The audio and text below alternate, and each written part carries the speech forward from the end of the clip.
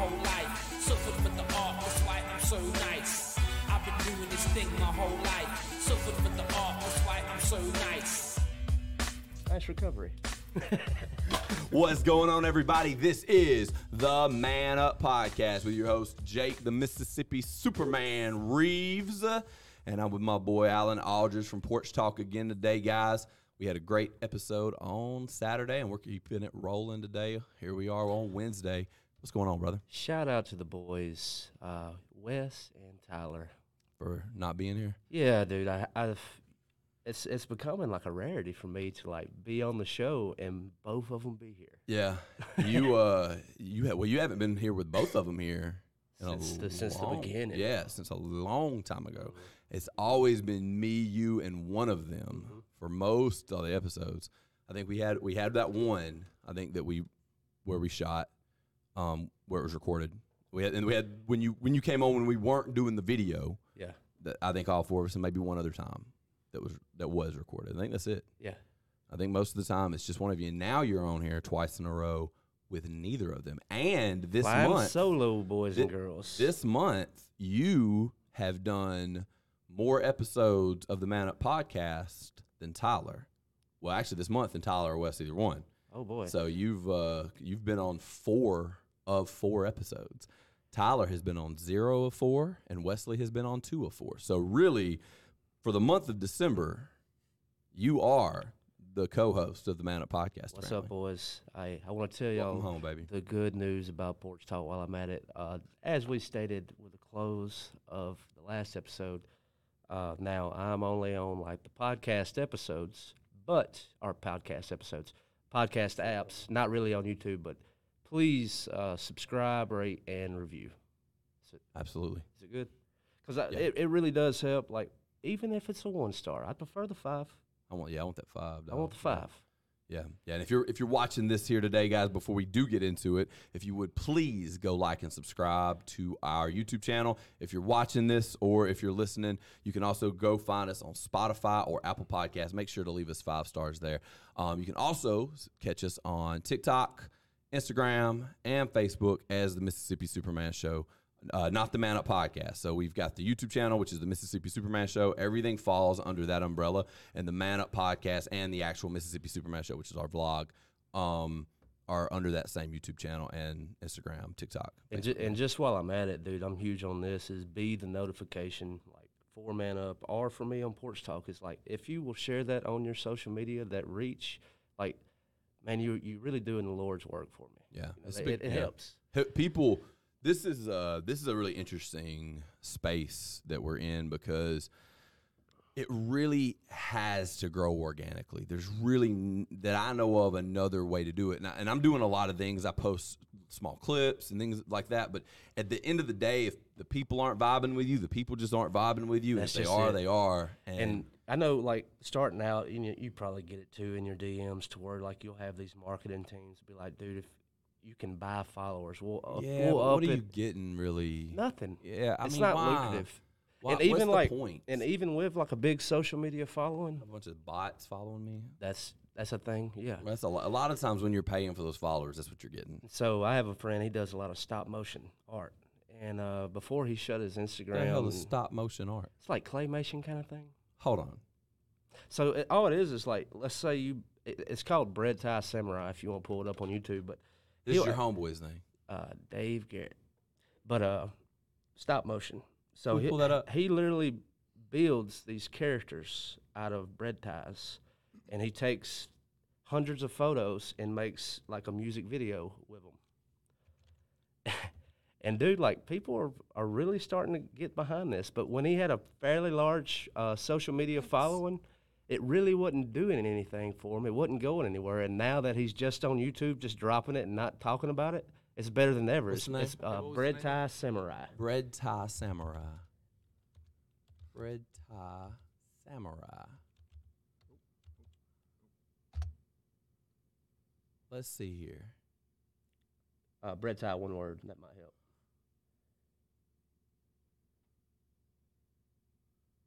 There he is. Okay. Yeah. So, like, yeah, just that 42. Yeah, this is And this is kind of cool. Paying too with, much for business insurance? like Next, what you like let's talking about, because customize this is your a plan. very like it's a Basic? story of a warrior finding his way. Well, let's pull this up here. Let's pull this up. But he's just snapping a whole bunch of photos, doing it stop motion.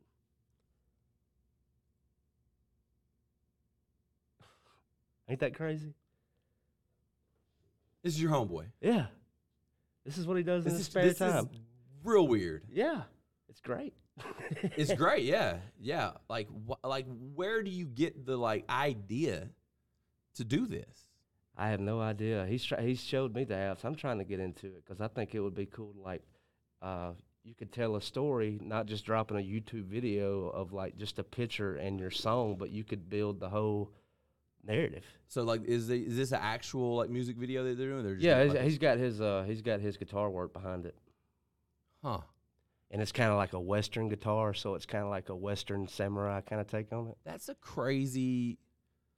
a crazy thing. Very niche, man. It's a very like I've just never really seen like that's like I would roast him if he were my homeboy. Don't get me wrong, Yeah.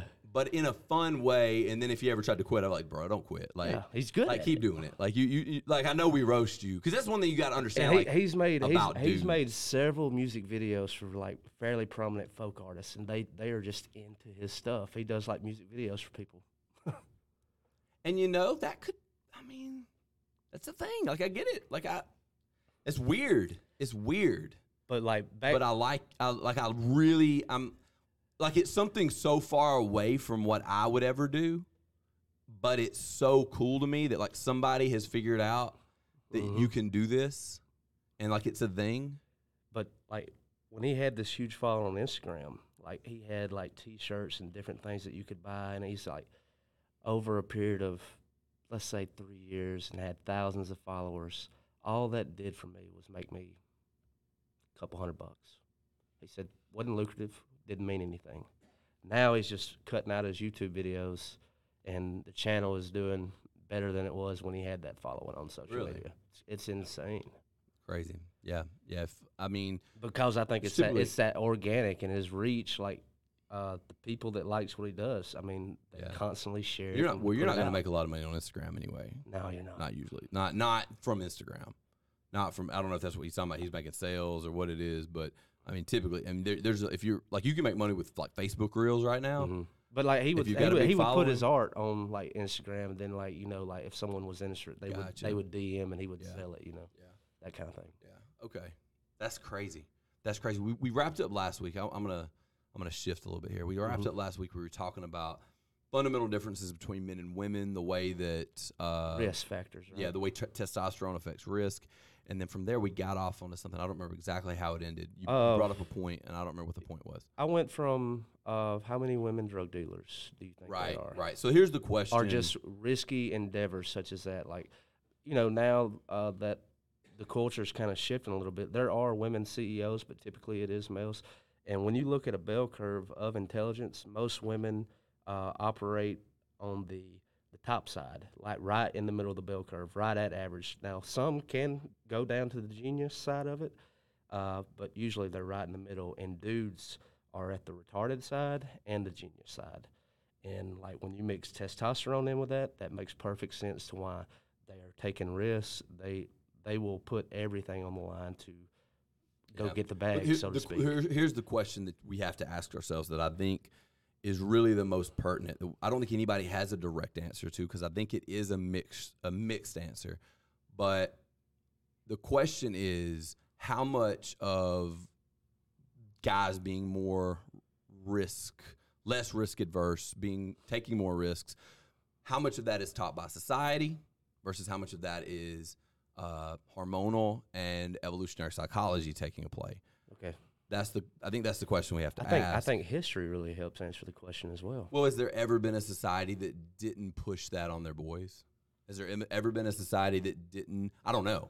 I mean, that's I don't very know. fair. I mean, even if you look at like primitive, like let's just take the You the had to native be. Indians here. Like they had rites of passages to get them Right. Well, into manhood. You had to be masculine every point in history up till now, which is why we have this what we're viewing as an attack on masculinity. What it actually is us living in a world that that things can exist without it. Because throughout history, without very strong, masculine, tough men around, everybody died. Well, I mean, what's the cycle that you hear so many people who talk about society and culture, whether it be podcasts or their influencers, the thing that they say is that history and humanity is a cycle, that good men create good times create weak men create bad times create great men. Right. And and then it's been cycling that way for a long time. The question you have to ask yourself, like, because you said weak and bad, like, I view masculinity and femininity in amoral constructs. Okay, I don't believe masculinity to be good. I don't believe femininity to be bad, or vice versa. Okay. I don't find masculinity to be inherently good or femininity to be inherently good or inherently bad. It's just two different worldviews that are in constant competition and balance at the same time. So it's the reason why I believe a two-parent home is the best home. I believe that a balance of masculinity and femininity done properly is the most conducive situation for life to be spent. Mm-hmm. I think that anytime the balance of masculine and feminine ideologies fall out of whack in either direction, it causes problems. Oh. So an overly masculine society I would use for this would be like a lot of Islamic societies where women are circumcised so sex does not feel good to them in order to keep them virtuous and keep them from cheating. Where they're not allowed to show any part of their body, where men can physically abuse a woman without repercussion. If she rejects him, he's allowed to throw acid on her, or not allowed, but it happens where men get angry. And that to me is like, that's a prime example of what a lot of people I think are trying to reclassify toxic masculinity. That is, and what makes that masculine, because it's amoral. Masculinity is direct physical conflict as opposed to being communal and or passive aggressive. So like when there's a lot of things that you can classify masculine or feminine, and I don't think that either one are moralistically good. I think the balance is what makes it moralistically I think anytime that you take an Abrahamic faith such as Judaism, Islam, Christianity, that is going to lead to a more masculine society. Like, let's just take the World Cup. It was in Qatar. There were a lot of journalists. There were a lot of people from the United States, maybe even Canada, that were showing up. They wanted to wear rainbow wristbands or some kind of pride shirt. When they got up to the gate, they found out that they were not going to be admitted in wearing that, because in Qatar it is a very Islamic faith, very masculine culture, to where they will actually throw a homosexual man off a roof. So here's the thing that we have to think about. So one of the primary differences between masculine energy and feminine energy is independence versus communalism. I would agree with that. That's probably one of the biggest differences, because men are hierarchical. Men have a top dog and a bottom dog. They have the alpha. They also have the beta. We're very hierarchical. Now, there may not be an alpha in every group of men. That it may shift from time to time, but like historically, we're very hierarchical. In the workforce, we're very hierarchical. The best get the most. You keep what you kill. And if you are the best at what you do, you get the most. If you're not, if you don't produce, you don't eat. That's the masculine mentality. The feminine mentality is we all have to live together, where we should all share. No one person is more important than the other person. And we do need both, but like, just for that masculine view, I mean, one of my favorite heroes, Macho Man, what did he say? The cream is going to rise to the top. That's right, exactly. Well, that's the masculine mentality. That's the cream rises to the top. And so you take that to an extreme level, whereas ultimate masculinity would mean that if I'm strong enough to take what's yours, I can take it. If I'm strong enough to kill you and take your women, I can do that to you. And what the invention of morality did was it put constraints on masculine and feminine, but quite a bit on masculine extremes. Okay, so when you look at the amoral construct of masculine and feminine, early morality and laws put constraints on that. You can't kill, you can't steal, rather, you can't take another man's wife, so on and so forth. All right. What you get into now is like, okay, well, if neither are good or bad, how do we maintain that balance? And I think that's a very interesting thing, because what we see throughout history over and over again is that as masculinity becomes less important, femininity rises. That's right. The idea of feminism, socialism, and communism, things like that, they only exist in worlds of extreme abundance, and only the more abundant that world is could any form of socialism ever work. So the more abundant our world gets, the more socialistic it'll get, and the more abundant we get, the more socialistic it can get. However, the problem with that, theoretically, when that arises, is when are we at a point where socialism will stop limiting the abundance? Because as we become more socialistic, things people are less incentivized, whatever, and the corruption of people ends up taking a hold, and it's going to eventually probably make it crumble. I mean, that's the whole thing with like the equality and equity, and I think we've talked about this in the past, but they say they want to cut the grass in the name of equality and equity.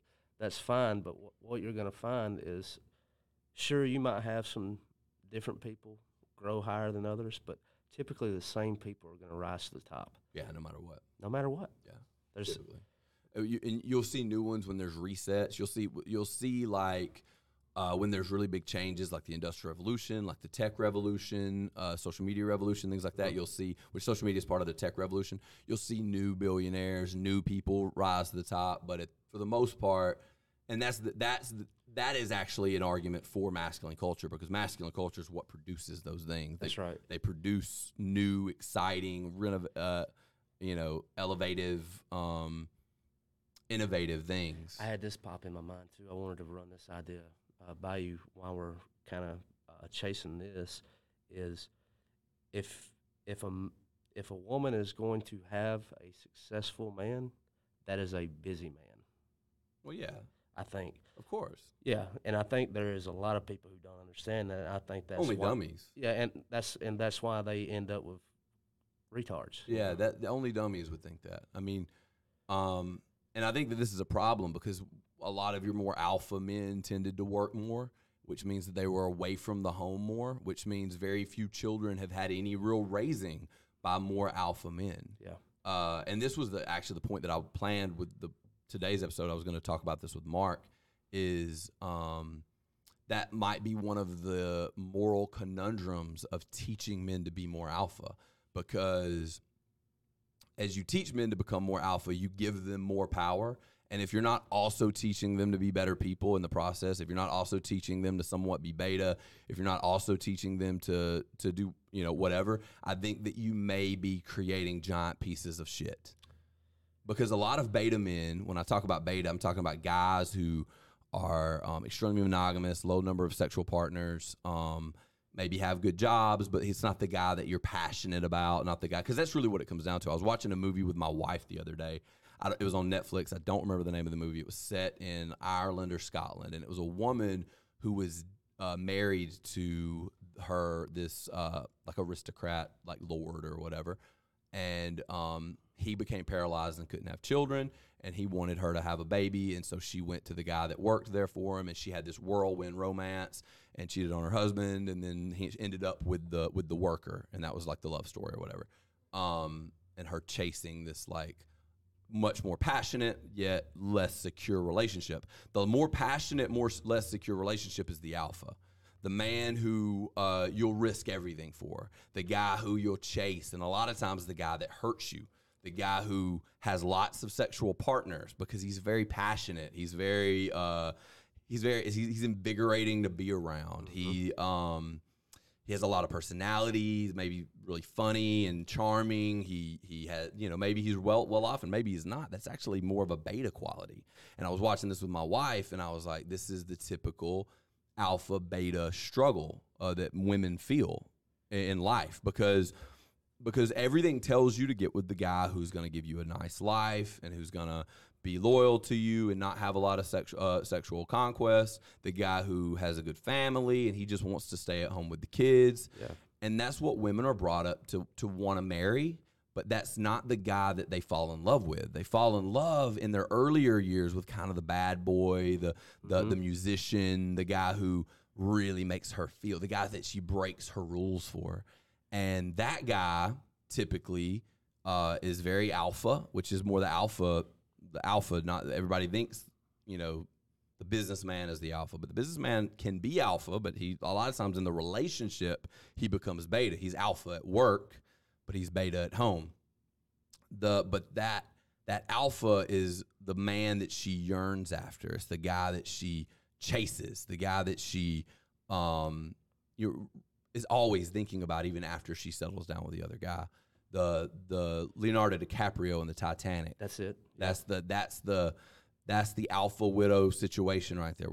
But the problem with that is, if you were to teach that beta to act more like the alpha, which in a lot of these movies, the alpha really falls in love with the woman, but that's not what happens in real life. What happens in real life in those situations. That's one thing I have problems, and you probably go through with anybody that has a relationship with a woman and you're sitting down watching a rom-com, is it is so displaced from reality and how things actually work. Yeah, that's actually a concept that, if you ever read Rollo Tomasi, he wrote the book The Rational Male and several other books.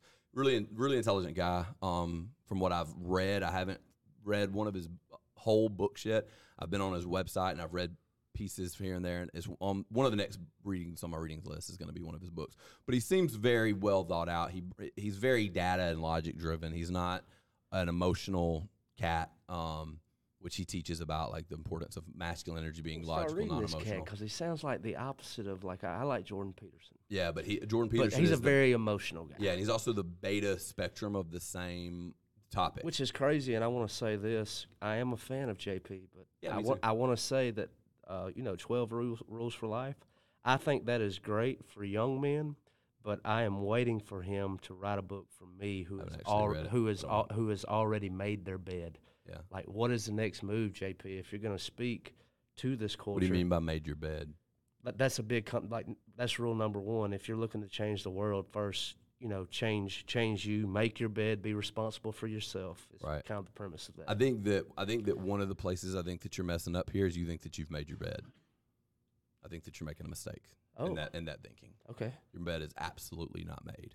Like, how old are you? 32. Yeah, you're the same age as me, dog. My bed's not made either. Like if your bed being made means that you think that you have your life kind of trajectory figured out. Like, you're already like there's absolutely, I don't feel like there's a way at 32 years old you could be done. And if you do have your life trajectory figured out, do you have the skills that you're going to need to get where you need to go for the rest of your life? Do you have the skills to do that? Do you feel like it's a constant learn, man? But right, so that's what I mean. Your bed not being. But made. I've got my career, and then I have the content creation, and both of those are both projecting up. Right, and so you know where you're wanting to go. But the question is, a lot of times I think as people, what we have to do is we have to take a deep dive look at ourselves and say, and this is what I do too. Every day, and I'm never there, but take a deep look at yourself, and it's like, okay, am I prepared for this next step? Like, am I the kind of person that can do this? Mm-hmm. And the answer usually is no, because if you were, you'd already be there. So the next step of your journey may not be waiting on the success to come. It may be, what do I need to learn to make the next step of the success come? How do I upgrade me? Because that's where everybody messes up, is they think that, and there is something to be said for waiting, but if you're not thinking about, okay, what area am I slacking in? There's no way there's not one. If you were to name your faith, family, fitness, finance is a big one people talk about, the G code, as Ryan Simon talks about, but if you were to look at all those areas, because if one of those areas is off, everything else is going to be off eventually too. So if you look at all those areas, are you perfect in all those areas? And so if you're not thinking, definitely not on the fitness side. There you go. Yeah. So maybe I would say that might be the next step in your journey. That is a step I want to. That's the step I want to start stepping. Here's what I think. I think that God, and this is my personal opinion, I believe in God. I'm not going to act like I don't on my podcast. If you don't, change it to whatever you want to say, the universe, whatever. But this is, I believe that God gives us things at times I believe that he will hold things back from you that you're not ready for. I think that if you're operating in a way that you should be operating, because I mean, when you see, for instance, like young people become super rich really quickly or really famous really quickly, and it's always a bad thing. Oh, name one Disney child star that is not just totally Screwed up in the head. Totally mental right now. Right, all of them that I know of. So you take that and you say, okay, what does that tell me? That tells me that I become more ready for success the older I get. I'll become less crazy. But the question you have to ask yourself is, am I preparing myself to be successful? Am I learning the things that I'm going to need for this next step? I mean, things like tax code, even things like how, like if I become a millionaire, how am I going to manage that money? What does that look like? Am I ready? Dude, I started my LLC last year, and I just got a letter in the mail, like to tell you just like how crappy I am at like running an LLC. I have got to get an accountant or like get up with someone like you that has been doing an LLC. Yeah, see, I'm an S corp actually. Yeah, but I used to be an LLC. I'm an LLC operating as an S corp actually. Is how I am. But my accountant does that. Yeah, but I get a letter in the mail and it's like, you failed to do this, you failed to do this. Here's the fine, and I was like, oh wow. Ended up being like $154 and some change in fines. And I looked at the due date; it was back in March, and I'm just getting a letter in November. But I mean, it happened to me several times. It's funny how that works. Yeah, and it's like you had by the end of the year. By the way, you need to pay this. Yeah, which I mean, 154. It's not a whole lot of money, but it's 100. It's taxes, dude. And I don't want.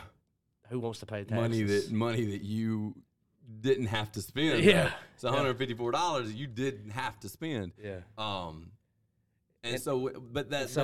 Maybe that bet isn't made. I think it. Of course, it's not. It can't be done. And it's mistakes like that. It's like that's why retired men die. Yeah. Men need to be pursuing. When we stop chasing, we stop living. I think we talked about this, but I'm an Alabama football fan. Practically my whole family is, and so my dad likes to ask me, when do you think Nick Saban will retire? And I said, I don't. Because if he does, I think it'll be like Bear Bryant. Bear Bryant retired, 6 months later dies. Yeah. Like he is pursuing and doing exactly what he needs to do. That is what he's put on this earth to do. Yeah. To influence and change young men's lives and put them on a positive trajectory and get some national championships while you're at it. Yeah. And being the very best in the game. There's something to be said for that. And that's that right there is the masculine philosophy of and that's sort of where I'm going with you right now. The pursuit should always be perfection because perfection can never be reached. And it's funny, and I think this was a point I was wanting to make. When you think about Nick Saban, they love pulling this stat, and they loved it when Kirby Smart finally got him. It's all his coordinators years gone by, they all go on to be head coaches at schools that he has to play, and then he had the record. Kirby Smart finally took him down. Jimbo took him down, and then it's a big hoorah. And it's that is so crazy because if you're talking about the best, he is training these guys, and now the people that he trained is getting after him. And that is such a funny thing when it comes to this alpha beta thing. Is not only is he an alpha, but he's training alphas. Right. Leaders create leaders. That's it. Leaders create leaders. He knows the secret sauce, and I think that's what a lot of things in life are just systems. They're just okay, I learned the system of how to do this thing. Now it can be repeated, and I think Nick Saban invented the system that works. I think he invented the sauce, if you will, and like I said, that's the pursuit that we're all on. We're all on this pursuit of okay, I want to be the best, and I want to be and the real competition should be I want to be the best version of myself because nobody's journey is exactly alike. So I'm trying to be the best version of myself. That is one thing that I really enjoy about coming on this podcast with you, and I want to open Porch Talk back up and have some of these conversations on that platform as well. But not only do I want to be the best podcast in my genre, but I want to be the best in town. Yeah. But you and I are strangely working together. Right. I And want to be the best in the yeah, world. Yeah, exactly. Like, dude, I'm gonna be honest with you. I'm kind of like, I love Joe Rogan, but like, I'm like in a weird competition with him in my head. Yeah. Like, I'm just like, I'm in a competition with everybody. That's like, it. I'm trying to be the absolute best in the world at anything I'm doing. Period. Even things I'm not doing. Why else would you do it? Right. Right. like I explain to people a lot of times why I quit fighting was when I kind of gave up on being the best in the world. I had absolutely no drive to do it anymore. Why am I still doing this? Why am I cutting this weight? Why am I being so miserable? I'm not going to be world champion. So if that's off the table, then it just became like, okay, I need to fight because I need to have a record. If I'm going to own a gym, I need to have a few fights under my belt. I need to kind of like prove myself a little bit. And eventually I was like, man, fuck what everybody else thinks. Like, I don't care. Like, if you want to say that I don't care. Like, I like, don't train with me then, you know? It has been like, since I've gotten to know you, and like since Relentless was kind of on the radar for me, is like just seeing the way that you handle yourself in this business differently as the years go by. It's like really kind of I guess coming into yourself. I don't know how to put it, but it's like you have really changed your model. Yeah. A lot. Yeah, it is different for sure. I don't know if for the better necessarily, but it's better for me, if that makes sense. Mm-hmm. Like, it's not that much different. It's part of it has been just out of necessity. Part of it, like with my marketing and things, a lot of it was just shifting to market this, and I stopped focusing as much on the gym, and then the gym kind of has become almost more of just like to the public perception, like another version of this kind of like it's they're sort of linked, and so it's changed the people that I'm getting. It's kind of run some people off but those were the people that I don't think were going to stick around anyway. Because I started really thinking more about my marketing and what do I want to tell the world? Mm-hmm. You know, like the gym was like, okay, how can I solve your problems with the gym? And then the podcast and everything started being more like, okay, how can I solve the world? What does the world need here? And so like a more of a masculinity based and really like using my personality to do it. So it really became a more personal, I think, is a lot of it, especially from the outside looking in. The way that we run the things behind the scenes is pretty much the same. I enjoy like this format and like what you're doing, and like our podcasts are so different because like I'm going out and like talking to these people, creators, whether musicians, artists, entrepreneurs, business owners, just kicking it with the boys, maybe having a little fun, making fun of what's going on in the world. I mean, we live in a clown world, but this is a very serious thing, and I mean, like, you're trying to speak truth. Well, it's very serious in the most silly way possible. Yeah. But, I mean, the message is very serious. The message is very serious, but, like, a lot of it is – because I'll be honest with you, I think that the most harmful thing that's happened to the man in America or the man of the Western or modern culture, you know what? I think where it starts from is there's no tribe. There's no longer that hierarchy. We're so separated from our tribe. And if you look at when you look at men and you ask them, hey, what's the happiest you've ever been? Oh, it's always a good old days. Good old day stories of throwing the football with the boys and winning state, or hanging out with the boys on the weekend. And I hate to hear that. Like, I love to tell those stories, right. But man, I still believe that my best days are still ahead of me. My best days are ahead of me for sure, because I understand that without tribe, I'll never have my best days again. So I've got to build a tribe. Mm-hmm. You've got to build a tribe. And it's hard for men because unlike women, men are hardwired that their tribe is their tribe for life, more so than women are. And here's the reason why. Well, I mean, you see it play out. I mean, like, this nitpicking, talking shit about each other behind each other's backs, and when it comes to surface, I mean, that's a very female thing to do. Yeah, well, that's because they're not. And I feel the reason women are that way is because they're not as confrontational as we are. And if I felt like if I had a problem with you, I would either text or call you, and then like I would want to meet with you in person. Right. That would be a more us and then us fighting eventually would be the most masculine way to handle that. But that is the fundamental difference between men and women, because women are less personally aggressive because they have to be more communal. They have to live together, whereas me and you kind of have the understanding that we can escalate this to physical violence if necessary, and one of us can stop being alive or can bow down. We can come to a term. Women didn't handle things that way. The other thing was, men were born to die. Men in civilizations, their purpose was death. If our tribe got invaded by another tribe, I died defending it. That's right. If it happened, the women joined a new tribe. The women weren't killed. The women were now the wives of the new tribe. That's part of the plunder. And that creates a different way of interacting with the world. That creates different mental health issues, because men, my tribe still feels like the friends that I had when I was 18. That's my tribe. Mm-hmm. I have one of those people, and then Tyler, that I still speak to. And so making new tribe members like you or Mo or Wes or, whatever, for men, that's a very difficult thing to do.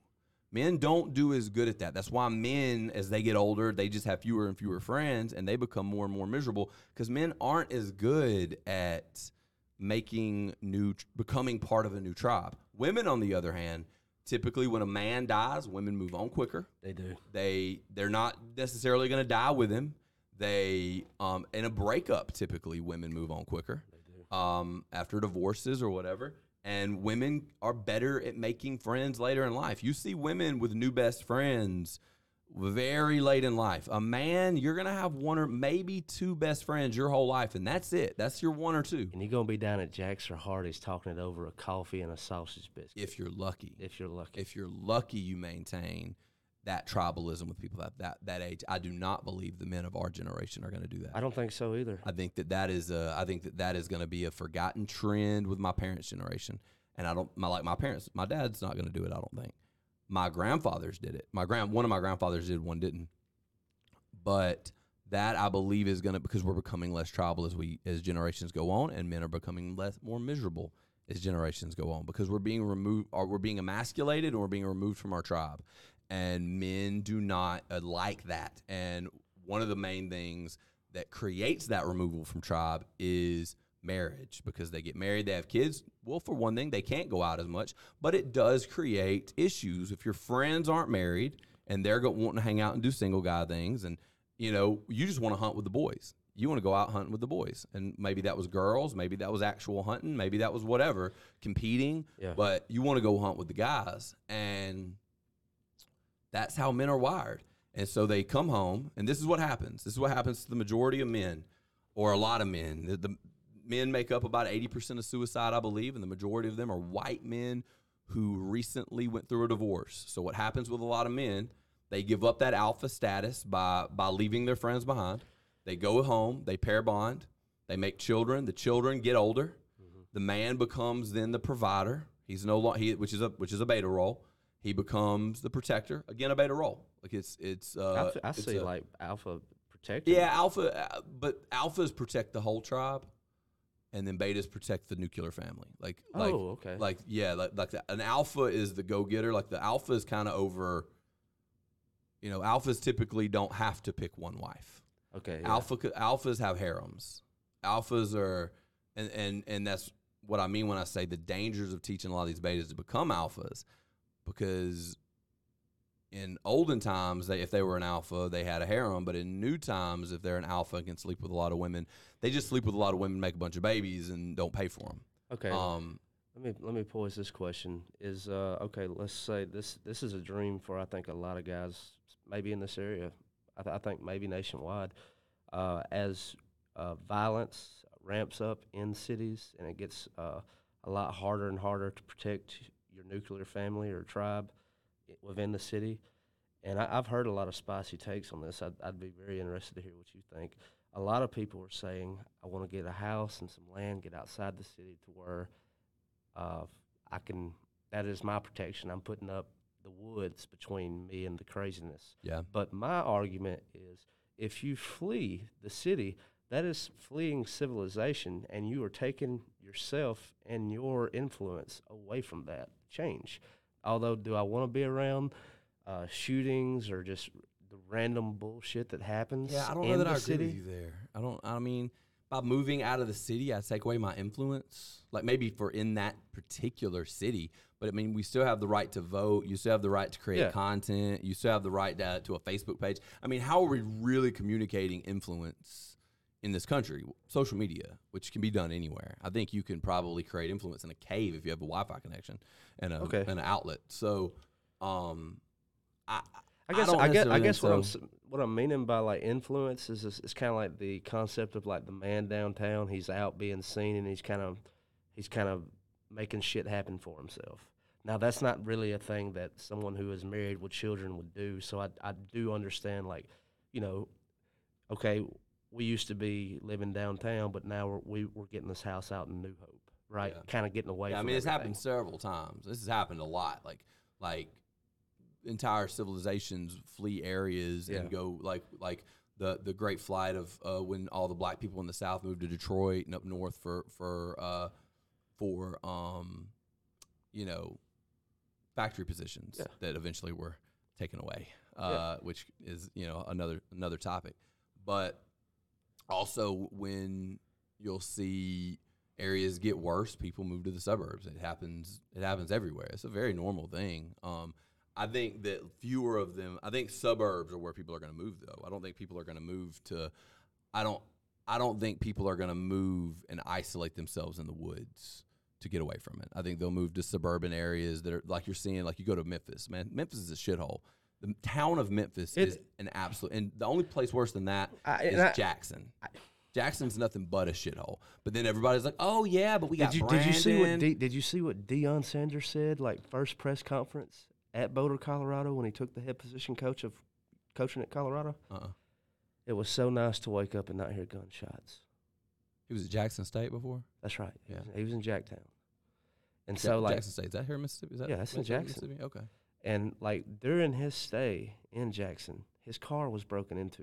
Yeah. I think 4 or 5 times. After that game, he was at that game. He went in there after they won, and they had stole all his money and jewelry and everything out of his office. And yeah, Jackson's a shithole, man. And then everybody's like, "Oh, well, you know, we got Brandon, Flowwood, Pearl.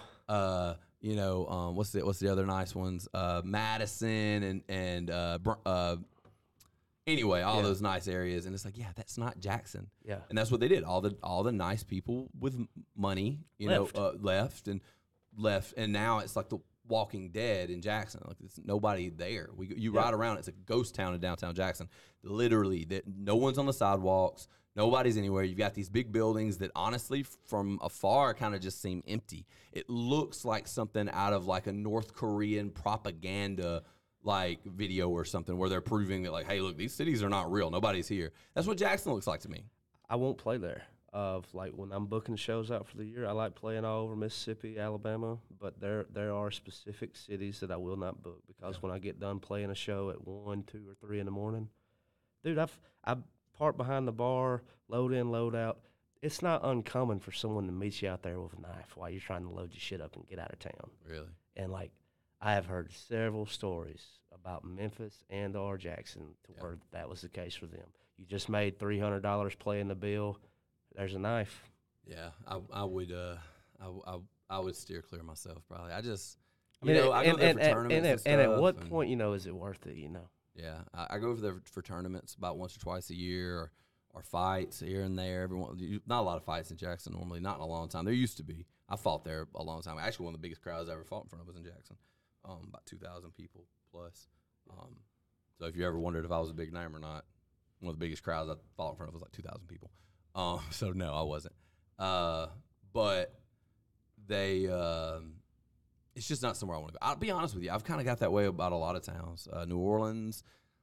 Yeah. I don't know if I'll ever care to go back. I mean, maybe 1 or 2 more times. I could go back now and visit for like a couple days, but I've been there so many times. I've had good experiences there. I have had a lot of fun in that town.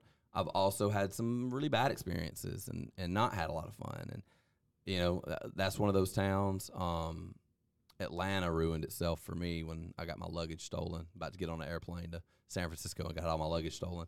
But I don't know. I don't I think crime's always going to be a thing. I have no idea. I don't know what the future holds for us as a country unless we kind of do something and take some control. I think that there's probably going to be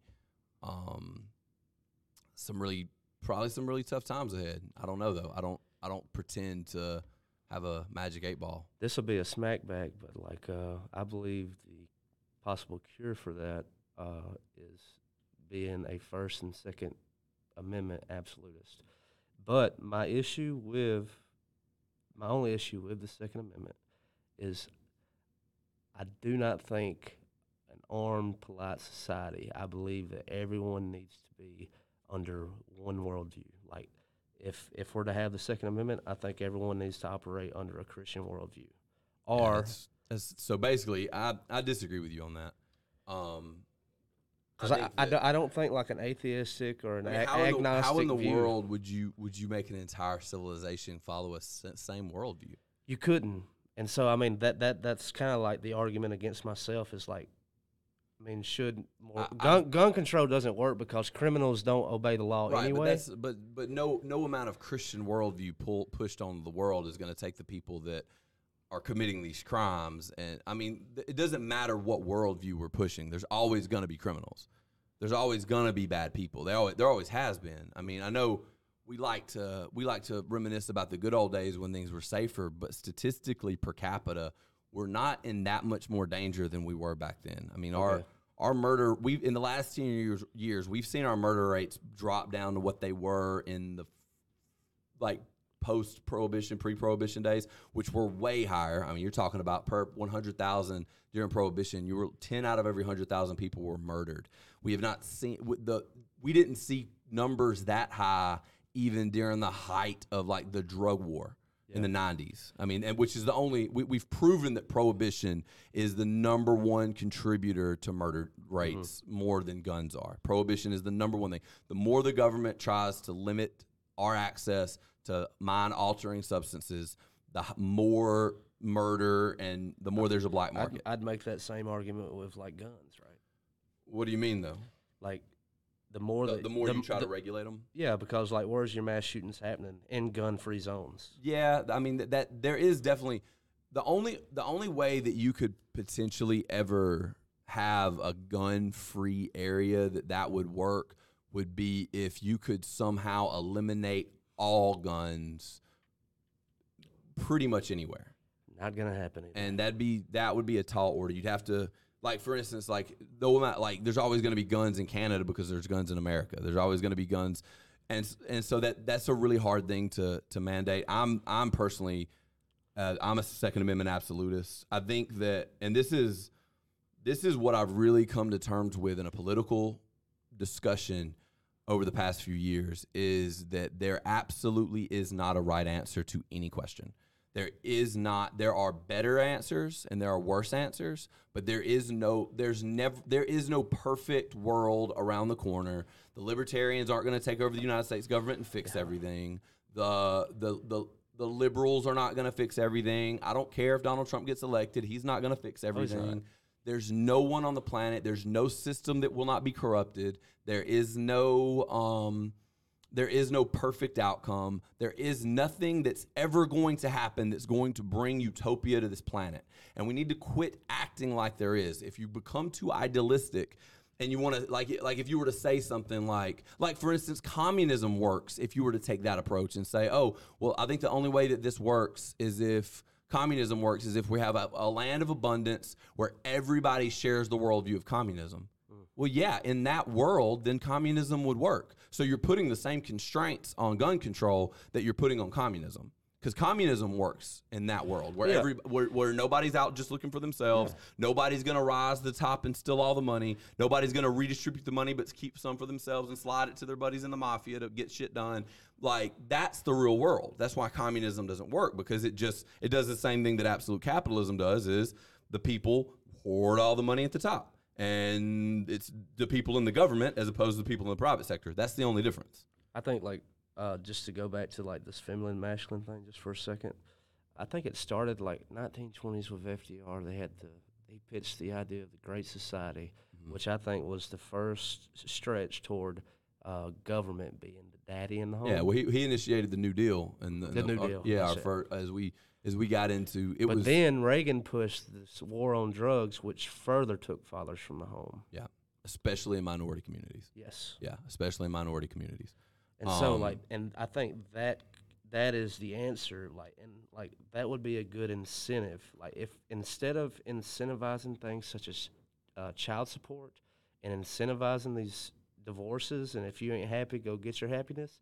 It's like let's incentivize people staying together and making it Well, men are incentivized to stay together, though. Women are not. right. Women are incentive. That's why, and that's the other argument, because a lot of people would say, myself included, that one of the reasons why women divorce people at such a high rate is because men are very beta and they just fall out of love with them, because a woman's not going to stay with you forever. She's going to get very bored if you're a beta. Like, women get bored. They do. Like, if you're boring, they're going to get bored. And the flip side of that is women kind of have nothing to lose and everything to gain through divorce, and men kind of have everything to lose and nothing to gain through divorce. Like, I'm guaranteed if I'm the breadwinner, I'm going to lose half my stuff. I'm going to lose a pretty good chunk of my paycheck every week. She's going to start banging somebody else. They're going to move into the house with my children.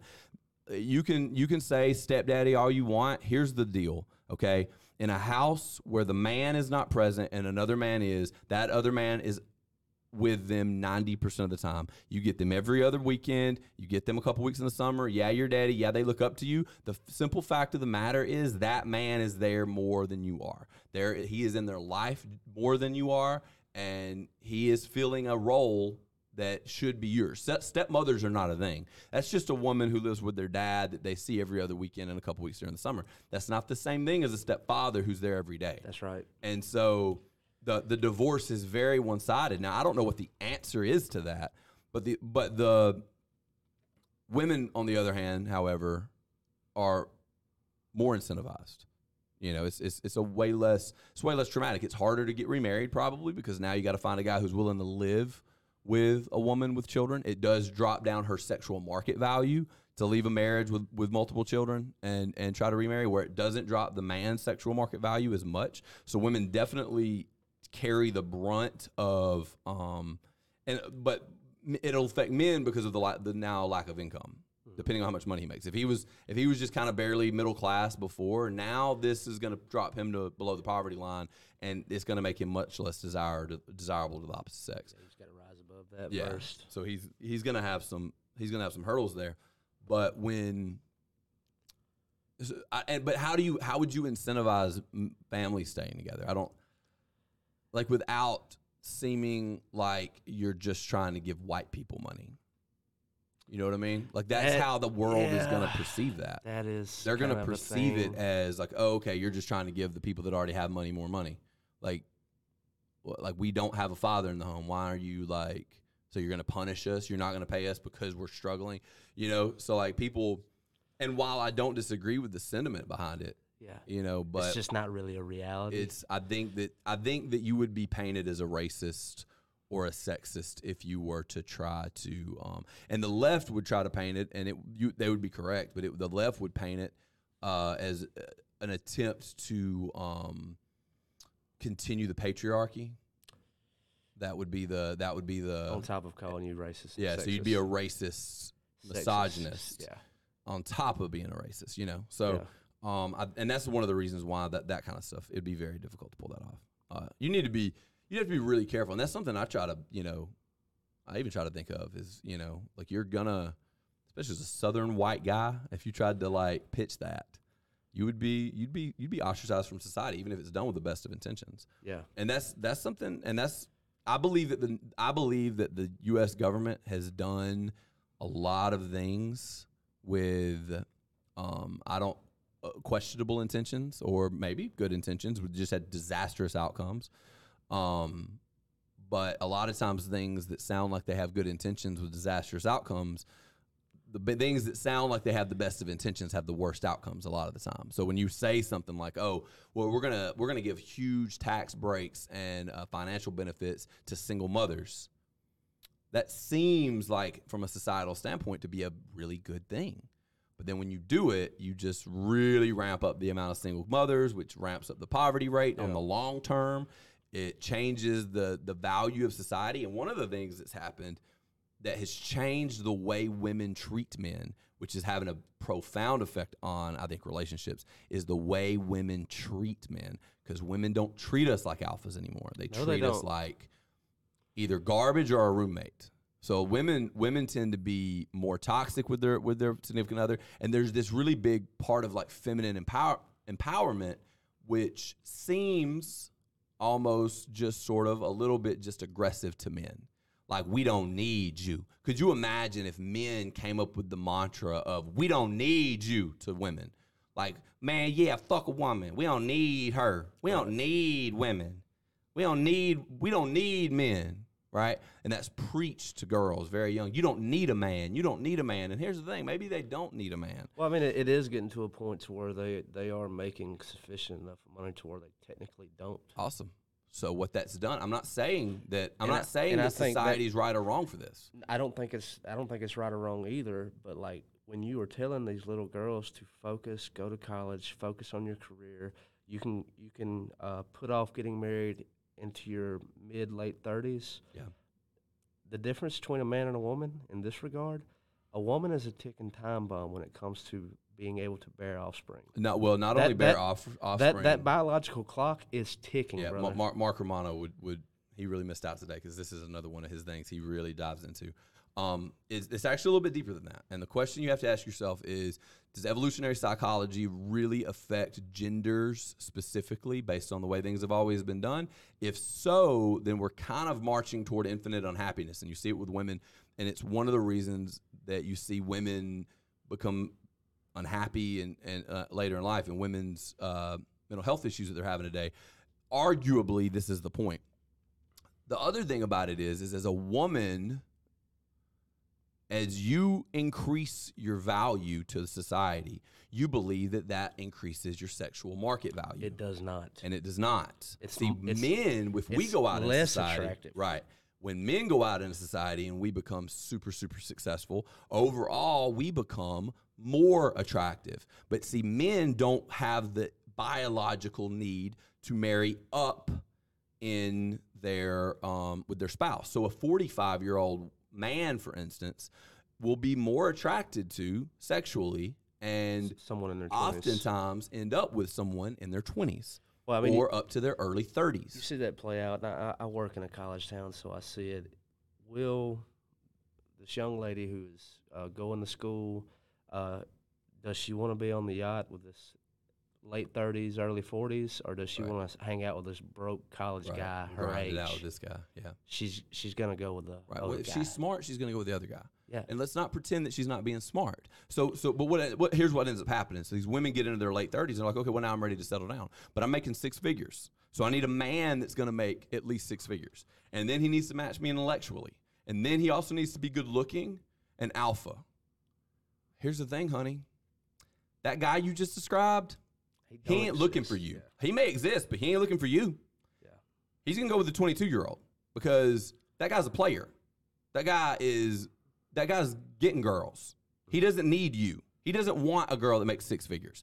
That's not attractive to him. You know what's attractive to him? The 22-year-old used to be with the round booty and that's dumb, that he can show the world to. That's right. And so we try to villainize men who date younger women, and we try to villainize women who date older men. One's a gold digger, one's robbing the cradle. We try to make that's why society has the need to ostracize those people. Where is my sugar mama? So, right, but do you want one really? No, I don't. I don't either.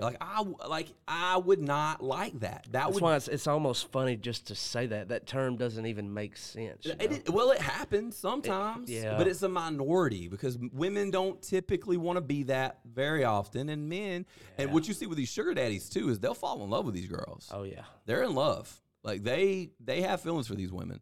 The women might be just kind of taking advantage of them, but they're in love, and sometimes the woman falls in love too.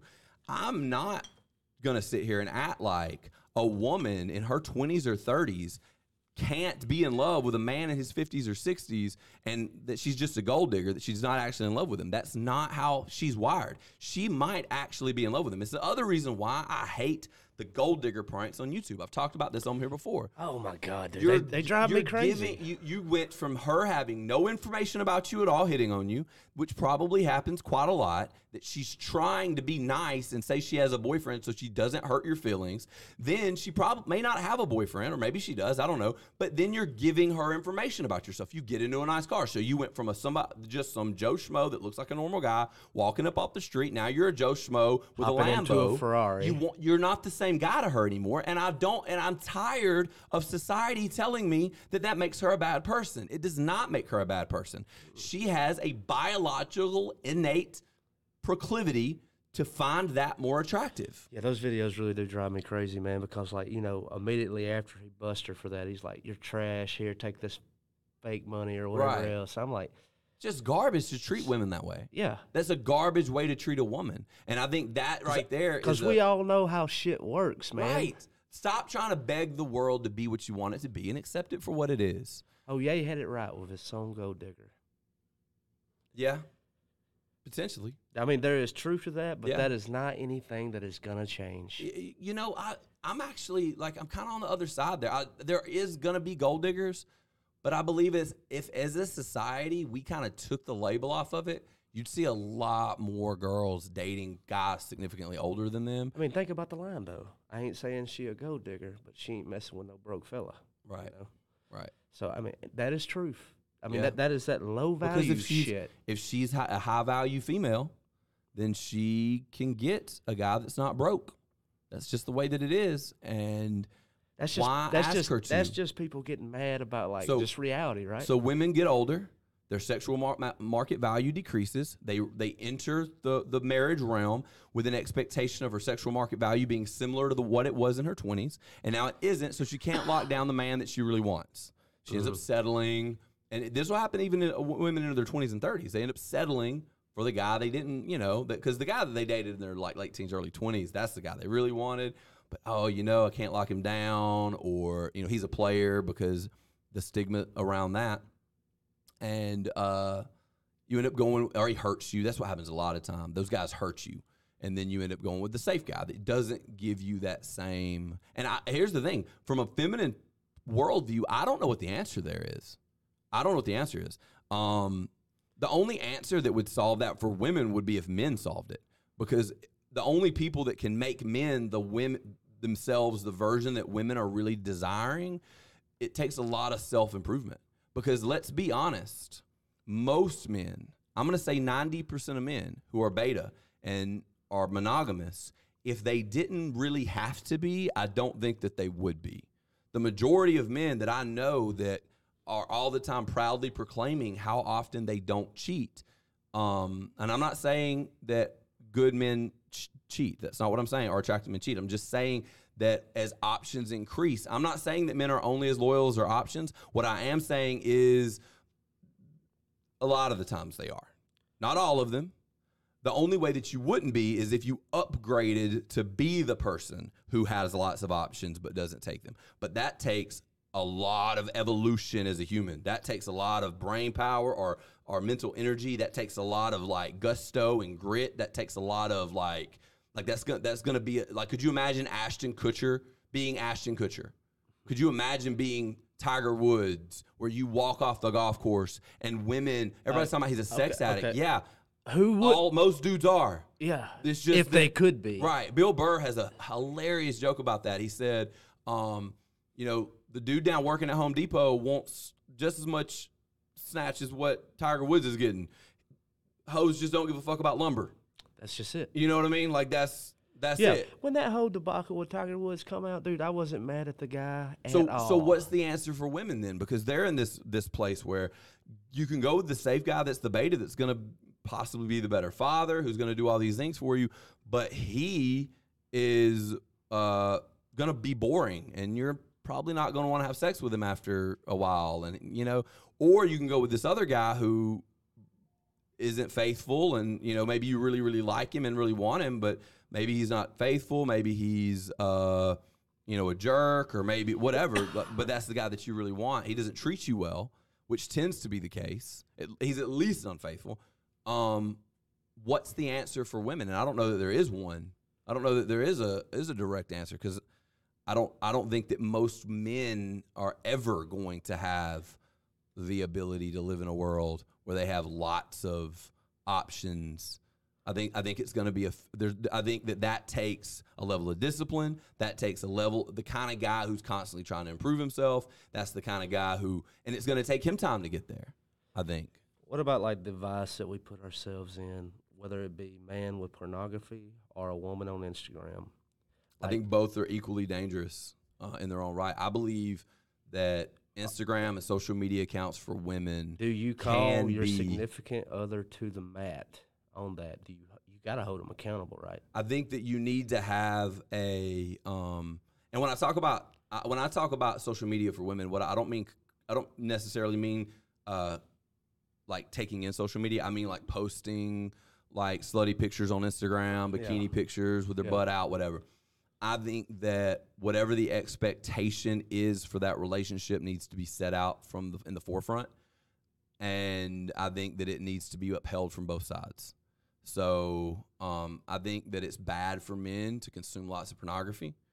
I think that it's bad for your brain. It's scientifically been proven. Scientifically, yeah. It is scientifically been proven. This is not a moral thing that I'm trying to stand on. I'm trying to say that scientifically it's bad for the dopamine receptors in your brain for you to constantly take in pornography. It's probably not good for your relationship either. It's literally brain rot. Yeah, it's definitely not good for your relationship. Very because similar. You're chasing after this dopamine fantasy. Release. Yeah, dopamine release that you can't. And then like even your sexual drive, what it takes to get you off. I think that's why we're in such a weird place with our sexuality in this country because we're so obsessed with pornography. Yeah. I mean, you see it's just so readily available. There are really weird fetishes. Yeah, I mean, if you can think of it, there's a fetish about it.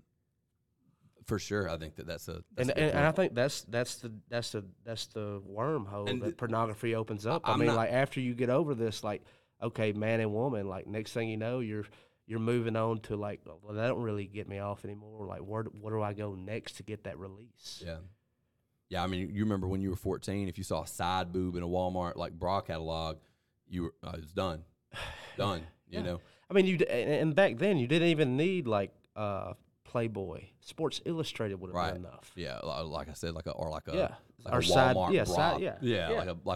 Like a bra catalog. Yeah. You know, when you're a kid. Yeah. I think that social media has a very similar effect to women's brains because it's an ability for her to get an untold amount of attention. The amount of attention that a woman can get from posting if she's attractive, especially, but even if she's not, by posting a bikini picture with her butt cheeks hanging out where she's looking all sexy, the amount of attention that a woman can get from that is unheard of. A man can't really understand. If men could do the same thing and post pictures of themselves and get the kind of DMs and comments, they would do it. We would do it just for the DMs. But women strive for attention, and they can get unlimited amounts of it by selling their sexuality online. And one man is not typically going to be able to keep up with all the things you're going to be able to hear when you post that stuff online. Mm-hmm. If you're a man and you're not worried about that, and you trust your woman completely, I don't necessarily think that pornography or that alone might be enough to completely ruin your relationship. But I think that it's something you need to be thinking about. And like for me personally, if my wife wanted to do that, I would not be okay with that. You know, and I don't attack that from the point of that like I'm in charge of her or I own her. This is just my standards for being in a relationship with me is you can't have an OnlyFans. I can be friends with someone who does, that's fine. But like, and if I were single, I'm not saying that, you know, I would judge you or not go on a date with you or whatever. But for me, I would not probably marry a woman who has ever had an OnlyFans, even if she was the only person on it.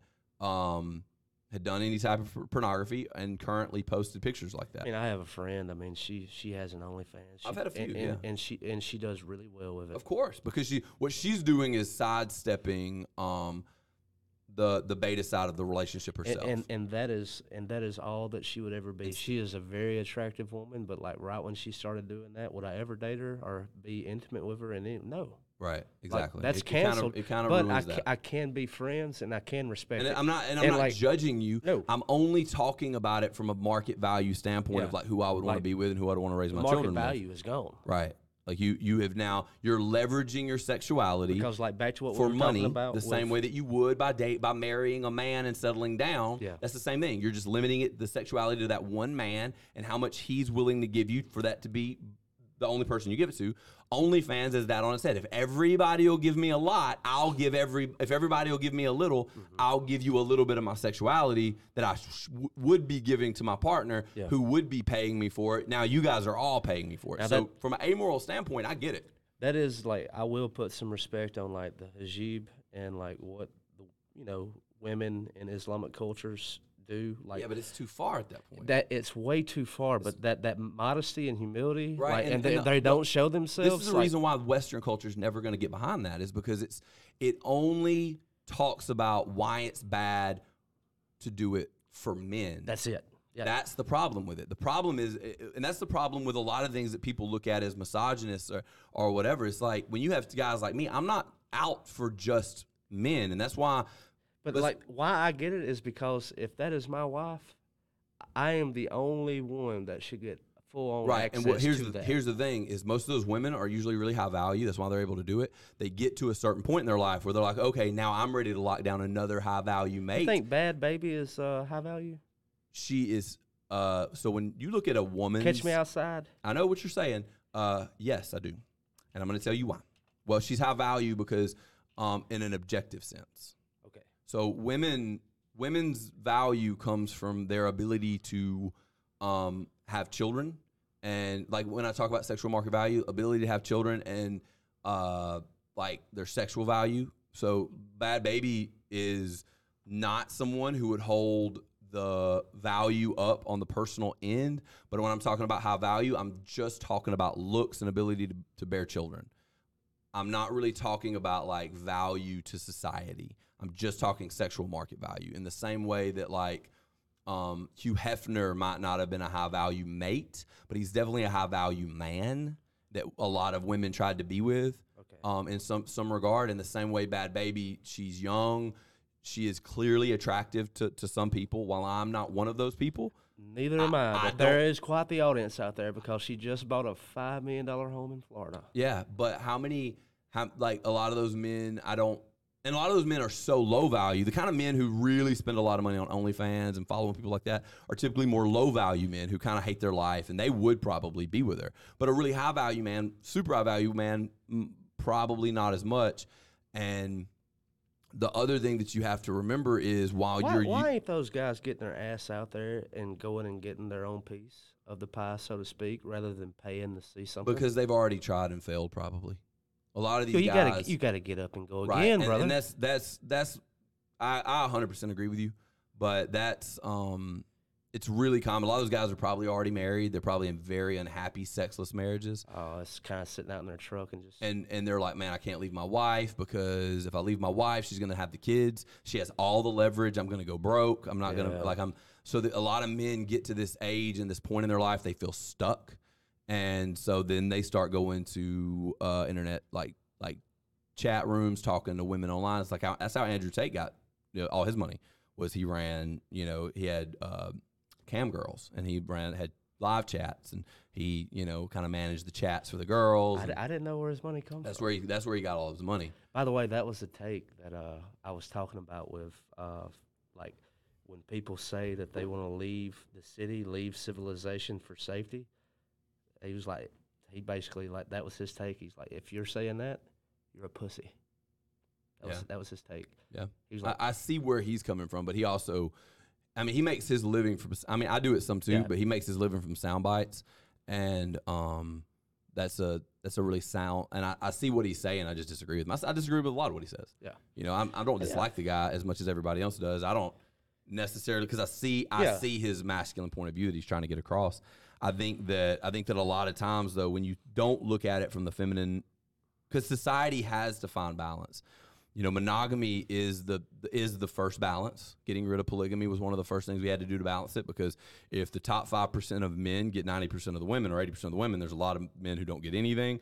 a lot of the men who are very low value in the real world wouldn't have got anybody. That's why they're very happy and very like, oh, okay, yeah. Whatever you want, baby. Whatever you want. You can run all over me. I'll be super beta and I'll whatever you want. I'm just glad that I'm getting with anybody. I'm just glad that, oh, you'll talk to me. Oh, wow, you're so beautiful and I'm so ugly. Thank God, that somebody's willing. And then that girl leaves him eventually because he's really low value and he talks bad about himself all the time. He's not improving. He's not in shape. He's just kind of the guy that he's sort of the cannon fodder of society. And that's a large number of men. That's a lot. That's a lot of guys, and guys that they've only slept with a few people, and 2 or 3, maybe 1, maybe like they don't have a lot of sexual partners because they can't. So when they do find a girl that's like willing to be monogamous with them, they're like, yeah, why would I not? Who cares if she makes me miserable? Who cares if she's mean to me? Who cares if she runs all over me? And deep down is secretly in love. I mean, they don't say that. The woman that might not say this, but is deep down secretly in love with the guy from high school that she couldn't lock down. I'm just happy that I got anybody. But if that same guy would man up a little bit and grow a pair, improve himself a little bit, go to the gym and work out, learn how to communicate with his wife and communicate with the opposite sex, but do it in a controlled manner that doesn't make him immediately start cheating, because that's what most guys would do. That's the biggest problem I see, dude. Like with just dudes younger than me, like just early 20s, when I see them out interacting, like whether I'm playing a show and I'm just making observations about what's going on in the crowd, and I'm seeing this guy just like really fuck it up with this girl. Yeah.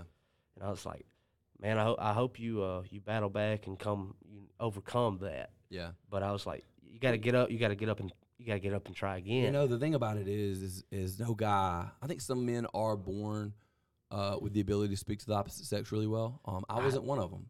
I wasn't one of them. Something that I learned. I do believe if you grow up in a house with a sister, that's a one up for you. Yeah, and I didn't. I didn't either. But you're gonna have like that exposure to her feminine friends. Thinking and yeah, I can see that. I think that all of us, we have a duty to go out and fail with the opposite sex. That's my thing, dude. And I was like, whether I reach out sometimes and try to get pretty big guests. I don't know how the little white thing went down with you. How you that was actually down. Surprisingly easy. Yeah, a lot of times it is, but we get rejected a lot. But it is like, I am okay with asking 100 questions to 100 different people, and 95% of them being no. Right. At least I got. As a guy, that's kind of how you got to be. Yeah. Yeah. You're gonna get told no, and right. you got to get over that, and you got to move on, man. Right. You got to just send the messages. Yeah. That's what we do too. I have most of the messages I send them. That's and that's why I'll talk to you. I'll have these guys on the line, but have trouble locking them down because I'm talking to so many people. Yeah. That it's hard to lock a lot of them down. And the same thing right now. Like since everything is moving the way it was, like during the pandemic, it was easy because everybody was sitting on their thumbs, wouldn't do anything. The world wasn't moving. Now that the world is beginning to turn again, it's a lot harder to lock people down because they're back doing what they're doing. Right. I've got some cool guests coming down the road, but like how it's going to happen, I don't know. Yeah, that's one of the things that's always scared me about making my model around guests. Yeah. Is like you're always going to kind of be subject. And a lot of your really big podcasts, almost all your really big podcasts are sort of around that guest model unless they have a personality that can carry it like Theo Von. Yeah. And he has guests too, but I don't think that's his whole model. He can do it alone. He can do it with his friends. He can just take the biggest podcast in the world, the Joe Rogan Experience, which was very much built around guests. Very much, and it had that celebrity factor. Yeah. But even to that, if I don't know the person he's talking to, there is no chance I'm going to listen to it. There is no chance I'll even look at a clip. Really? I don't care about the headline. You might be like talking about something I'm really interested in, but if I'm not familiar with the person, I do not care. Really? I do. See, that's the problem. That's why guests are such a big deal, because a lot of people only want to hear things from the people they're familiar with. Yeah. And so that's why getting a guest is such a big deal, is because it opens you up to a larger audience. Yeah, it gets their people's eyes on you. And that's the reason why I try to book guests, is I'm trying to leverage our audience for them and their audience for me, is essentially what I'm trying to do. And that's why I try to reach out to people that I feel like have similar like fan bases.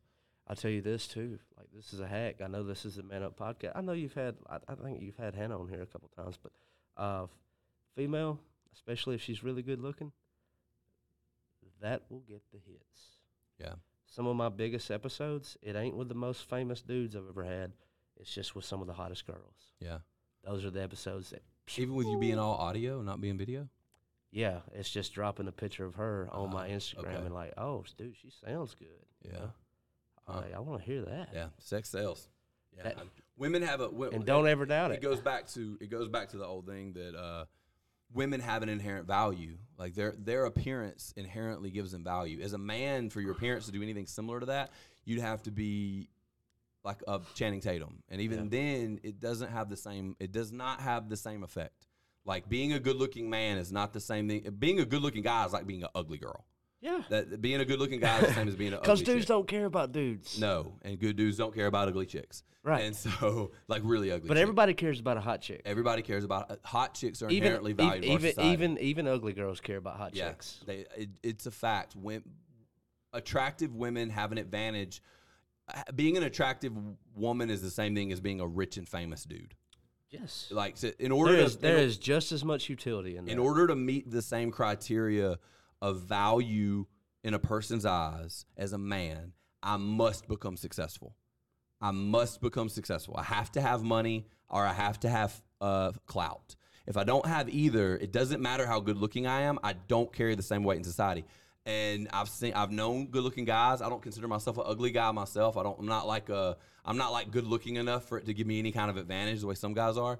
But there's even the guys who are, a lot of times, if as a good looking guy, you'll find that it will hold you back in certain things, like comedy, for instance. I think it's harder to be a good looking guy in comedy. That's why fat fuckers excel in comedy. Which also you could argue that fat people are funnier too, because they had to be. That's just it. And all ugly dudes are funny too. And like they can, and that's the thing about comedy now, where it's shifting. Like it's gonna eventually get to a point to where the only thing that it is safe and effective to make fun of in this culture that we have is yourself. Yeah. And if you're fat, that shit'll sell. Yeah. Well, I don't know about that. And the reason I don't know about that is because comedy is the one place where you really can't cancel these people if they don't let you cancel them. That is one thing that the guys at the Daily Wire, specifically Matt Walsh, is finding, that Andrew Tate is finding that. Yeah. When you bend the knee to cancellation, you are canceled. But as long as as long as you say no, like Dave Chappelle, comedy is the transgender community came after him. Next thing you know, he's monologuing for SNL. Right. You cannot. Comedy is built around free speech. It's built around satirical observations of our society. That's why comedy podcasts are my favorite, because they are still like shining light on like all the wrongs in our culture, which is the same thing as the court jester in a kingdom, to where like a king couldn't take the critique unless it was coming from an absolute clown. Otherwise, you get your head chopped off. Well, actually, that was in the society, from what I've read, that was actually one of the purposes of the jester. The jester, like a king he had the power to kill the jester. The point is, when the jester said something, you knew it was meant as a joke because he's a jester. Yeah. And a king that does not have the ability to take a joke is going to be very unpopular with his people. So the king, even if he didn't like what the jester had to say, it was very negative if the king said anything or did anything about it. Because if you can't take a joke from a comedian, you're an asshole. Yes. That is a fact. And that is true. That was true of kings of old, and that is true of people today. If you're the kind of person, and here's the thing, a lot of conservatives aren't going to like this one. You guys did it first.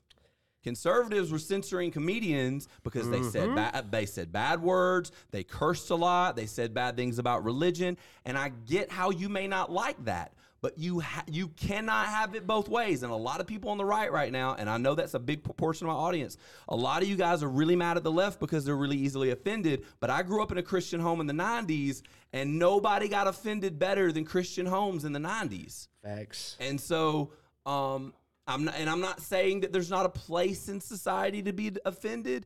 I'm just saying that it seems like a lot of people are really pro being offended when it's things that they care about, but get all up in arms when people get offended too quickly when it's not. And you're seeing the left now, who I feel tended to be And yes, there's the argument that, you know, a lot of the censorship has always come from the left, from the legal side.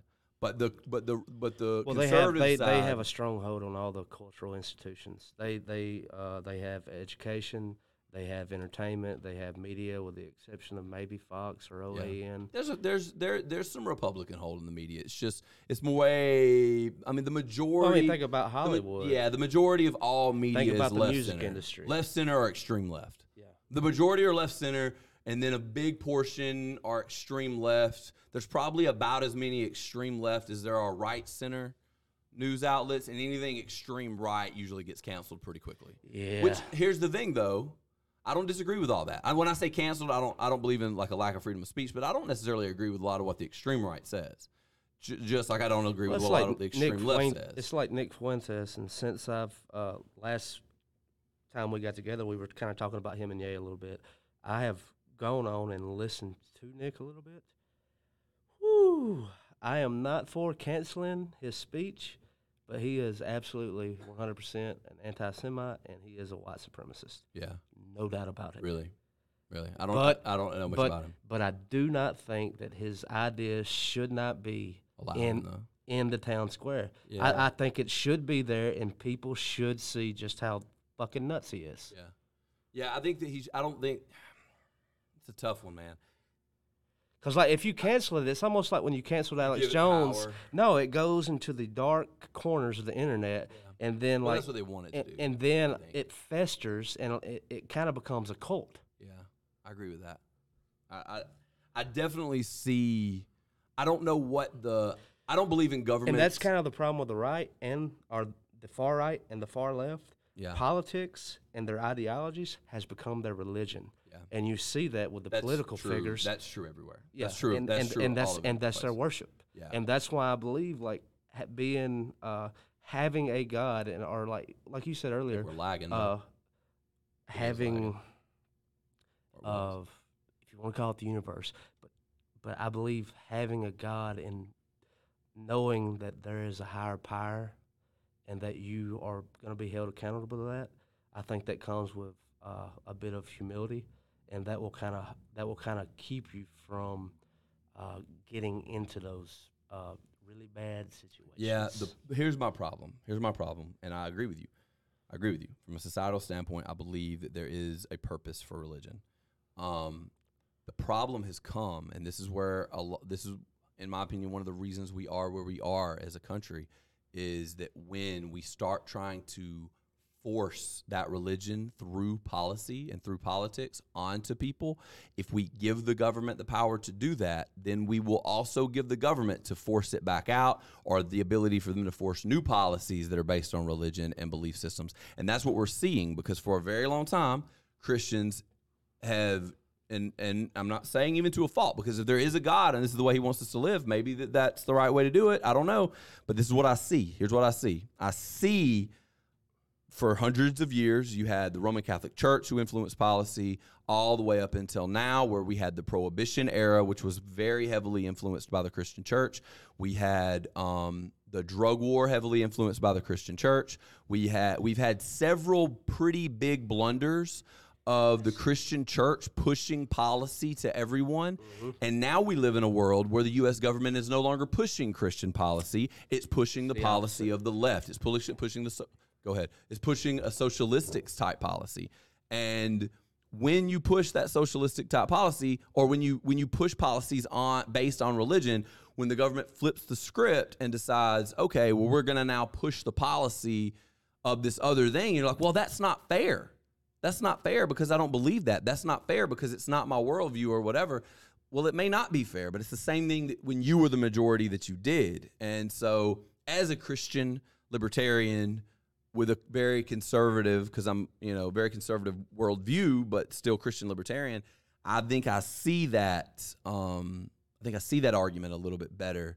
And so that's the reason why when, people talk about like separation of church and state, like I kind of see what the founding fathers had and were kind of saying there. And you can say that it meant, separation of, state from the church, but not church from the state. And okay, I can see what you're saying there too, but I don't agree with you.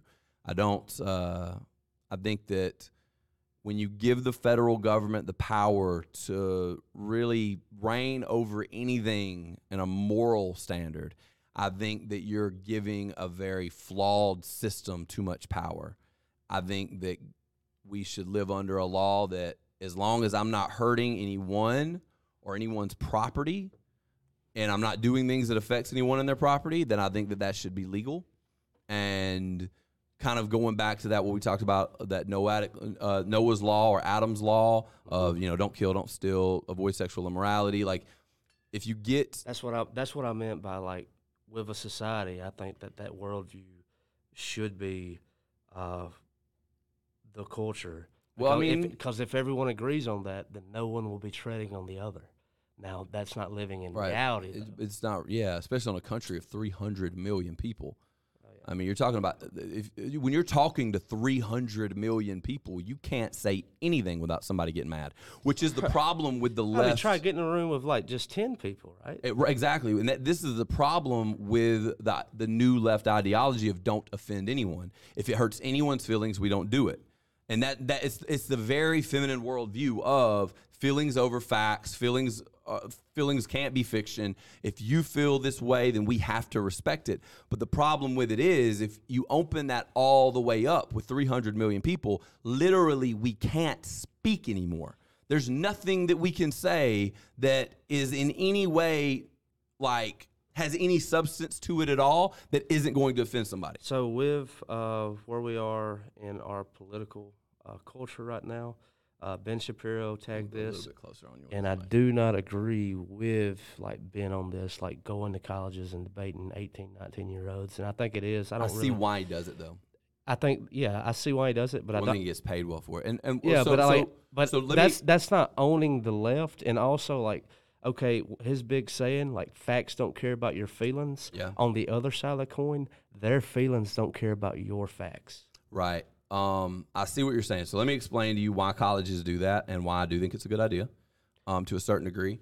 And it's actually one of the reasons why I'm really glad colleges do allow that to happen, because academia is it's supposed to teach you critical thinking and like discourse to test your ideas. Right. Like it's really easy to have an idea in an environment where everyone else has the same idea. Most people have no idea. Most people on the left or the right, either one, but it's really prevalent with young people on the left. They have no idea why they believe what they believe. They don't really have any substance behind it. They don't really have any real world experiences yet. And that should be exposed.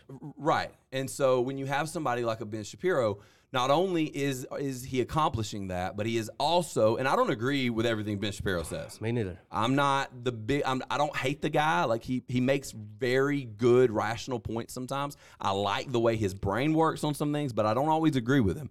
One thing about him is not only is he going from schools and challenging thinking, but he's also creating viral content while he does it, because people like the discourse. They like the argument of seeing these left-wing students get owned, get owned, or kind of be exposed to, and then see them react super emotionally. They either shut down or get really emotional. Yeah, they get very angry and shut down, or they get, because that is the basis of the argument. The basis of the argument is very emotional. Mm-hmm. So like, if I'm going to argue that there is more than one gender, it's very difficult to do that in a logical space. It's very easy to do that in an emotional space, because in an emotional space, anything goes. That's right. So if I'm in a deep... It's feelings about facts. Right. I'm in a deep conversation with you. I'm like, okay, well, what right do I have to tell somebody that they're not what they want to be? Well, no right at all. You don't. That's a fact. You have no reason to tell... Even, like, if that dude over there wants to be the Pink Panther, it's really got nothing. Look, we've got an old lady here in Columbus that has been convinced she's Mother Goose for like 40 years, and she gets to ride in the Christmas parade. Facts. That is insanity to me. And she hasn't aged in 30 years. Also insanity. She's got to be drinking some kids' blood or something. Adrenochrome. But we have this hell of a drug. Right. So we have this elderly lady here, and then she gets to be Mrs. Claus when summertime comes, or when Christmas time comes. That's even more infuriating. You get to be two characters. Most people don't even get to be one.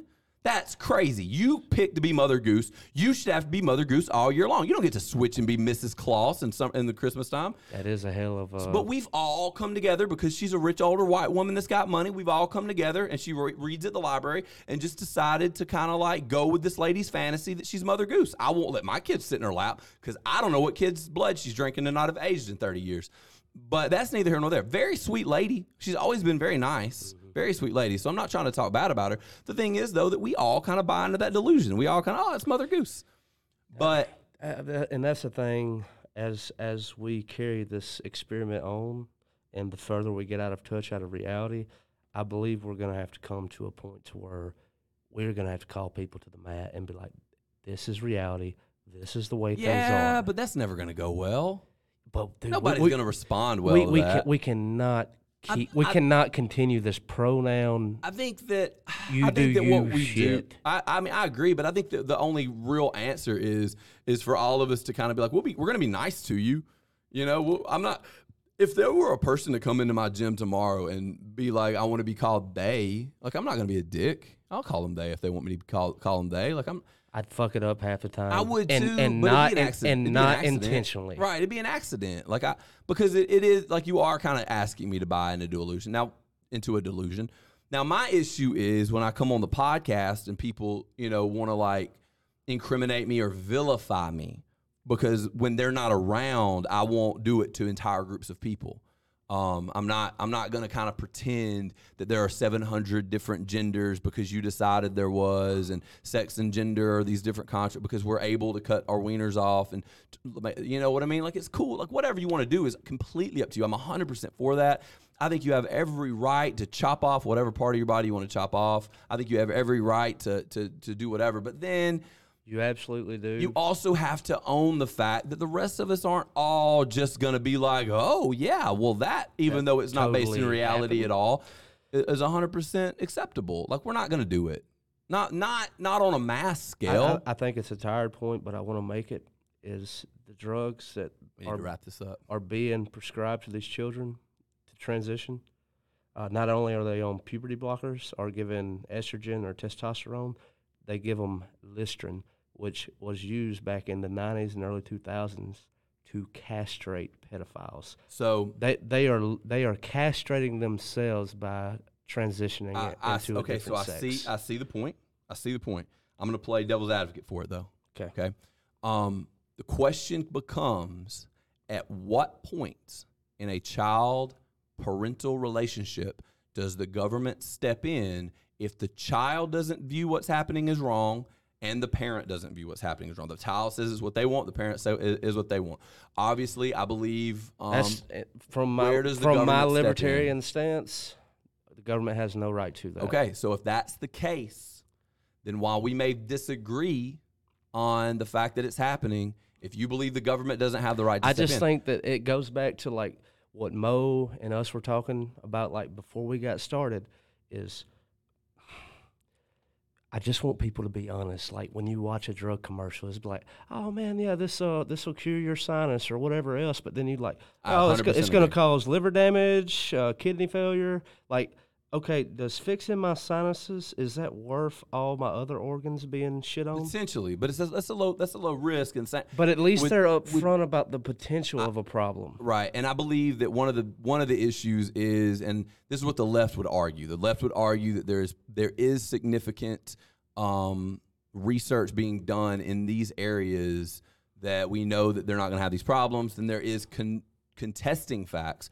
And the reason why I don't agree with the left here is because I don't believe that the procedures and the hormones have been used on scale long enough for us to have enough data and research to really know exactly what. That was my issue with COVID too, when they were like, we're so sure that these things are going to work or whatever. Yeah. It's like, we don't really have enough data and research with past models to know what COVID's going to do. Like it's a new thing. And that's what we found that we didn't know anything, and we were completely wrong about most of it, but we didn't know what to believe. And that's where policies get tricky.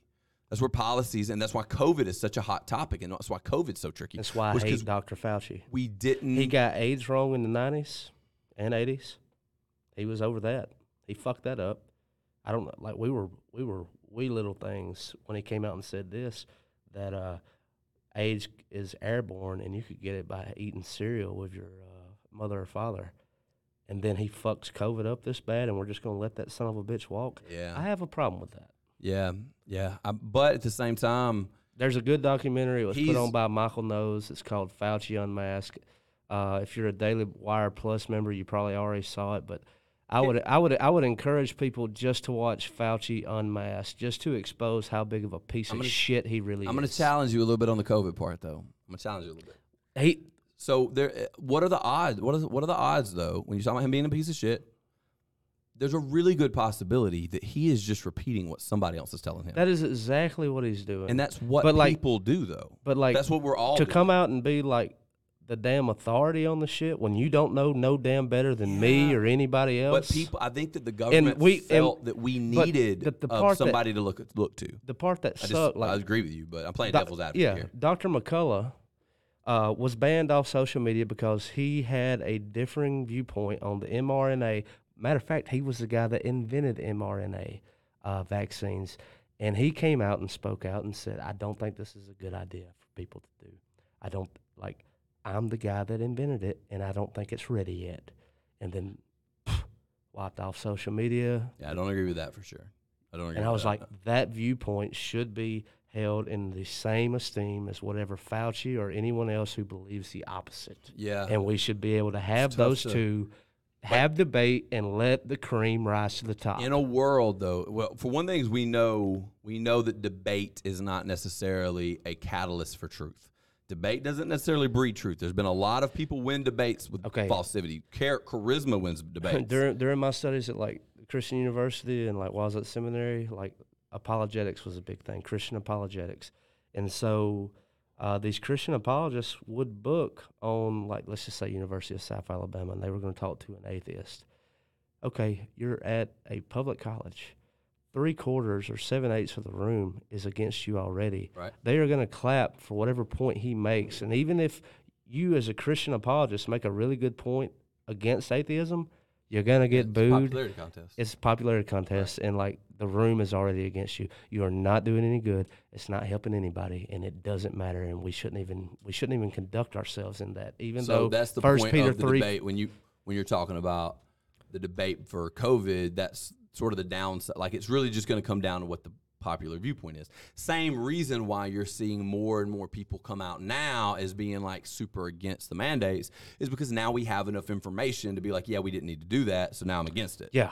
So, but I'm hoping the mass population, and I think that's like we're speaking truth to power here, and by having this conversation and we're playing devil advocate on each other is your listeners. I'm sorry, but your listeners. What are you saying? I'm sorry for? I was wiping dandruff off my shirt. I thought I need to do that too, but but I can tell.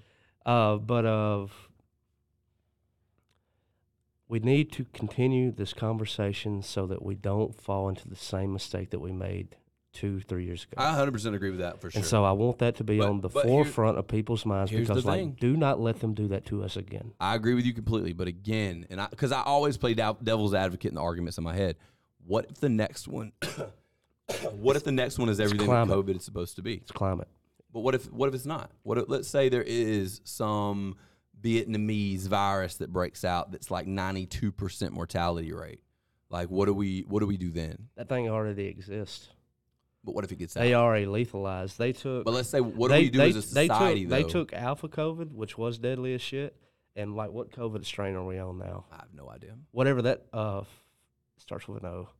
Anyway, they took those two strains, put them together, and they made it that number, like 95% mortality rate. Like it can kill, and right. it's So very transmissive. And that's what they're talking about with this Russia-Ukraine. We're talking about nuclear escalation. No, like the future is not going to be. Let's look at the point. Cannon fodder. Let's look at the point here. The point is, though, we say we're very anti-lockdowns, shutdown, right? What happens when that gets out? I don't know about the strand you're talking about, but what is the political view to take? Are we willing to keep our absolutism, let's say, when biological warfare or the warfare that you're talking about where people are releasing strands of sicknesses, are we willing to keep this absolute no shutdown, no mask policy that we have that the government shouldn't mandate it, are we willing to keep it through that? That's the question. I'm going to say yeah. But, like, boy, I think it would be just like other libertarian and conservative types. Libertarians only, I think. Only if it's in my best interest. Yeah. Yeah, right. Well, that one, I think that we'll all get on board with doing it once we realize it is in our best interest. But then from the political standpoint, was it necessary to do it? I think that if you could show people that this thing had, and the question is, like, if it, with a 90% mortality rate, what Yeah, that would definitely warrant. I feel like that we're all just kind of like with COVID. So when COVID happened, I didn't have enough information. I shut my gym down before the government told me to. Like, I was already shut down. Mm-hmm. When the government shut us down, I'd been shut down a week, which made me feel a little bit better about it, I think. I didn't feel like I was forced, like I did it of my own You fruition. did, yeah. But I would have reopened earlier once I got more information. And that's what I think would have happened. I think if we were dealing with a sickness, I think that the free market would have taken its course. And I think we would have, maybe more people would have died. Of course they would have with a 90% mortality rate, but maybe more people would have gotten it and died than if the government had stepped in earlier. But I think when you're talking about those kind of numbers, people tend to just kind of use common sense. And if you're out there with a 95% mortality rate sickness that is attacking everybody equally and is going to leave like lasting effects on you, I think that if you go out and try to live your life as normal when that's going on, that's just natural selection taking its course. Yeah. You know, so And it's unfortunate, but the people who really make the world turn, as far as like our 18-wheel drivers or our people who work at the grocery stores or fast food or the things that we need to carry on the society as we know it, those will be the first people to come in contact with it just because of all the people that they see. Right. Yeah. And like, and there's no way to really stop that. there's either. no way to stop that, but like they're gonna have to I keep- don't think that we can ever afford to shut the economy down like we can't. did. We can't. And we're gonna- seeing that. We're not done with the effects of We're not of done that. for a long time, for sure. And Well, I think your kids, my kids, like, they're going to feel this. Absolutely, they will. Absolutely. Let's end it right here, man. We are almost 2 hours in. We're an hour and 46 minutes into this episode, and this is already going to be a really large upload for us going on to the YouTube channel. Oy. Would have been better for this one to be the live one, actually. Thank you guys so much for tuning in. If you made it all the way to the end, go ahead and drop a comment down below, finisher, down in the comments. Also, send us a subscription over to our YouTube channel. Go follow us on Facebook, Instagram, TikTok, and also on Apple Podcasts and Spotify. Thank you guys. You got anything? I want to know what y'all think. Like, leave comments. And, like, I always, like, this is not a live episode, but I want to hear what y'all think and, like, challenge my views. And so I can read what you're saying and, like, do you agree, disagree? All right. Thank you guys for the Challenge episode. See y'all on the next one. Peace.